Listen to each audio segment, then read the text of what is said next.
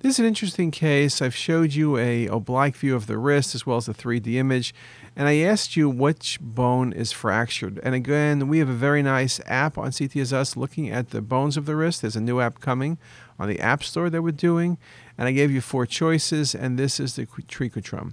What's interesting about this case is the plain film was negative. There's many good articles that make the point that about 30% of carpal bone fractures are missed initially on plain films.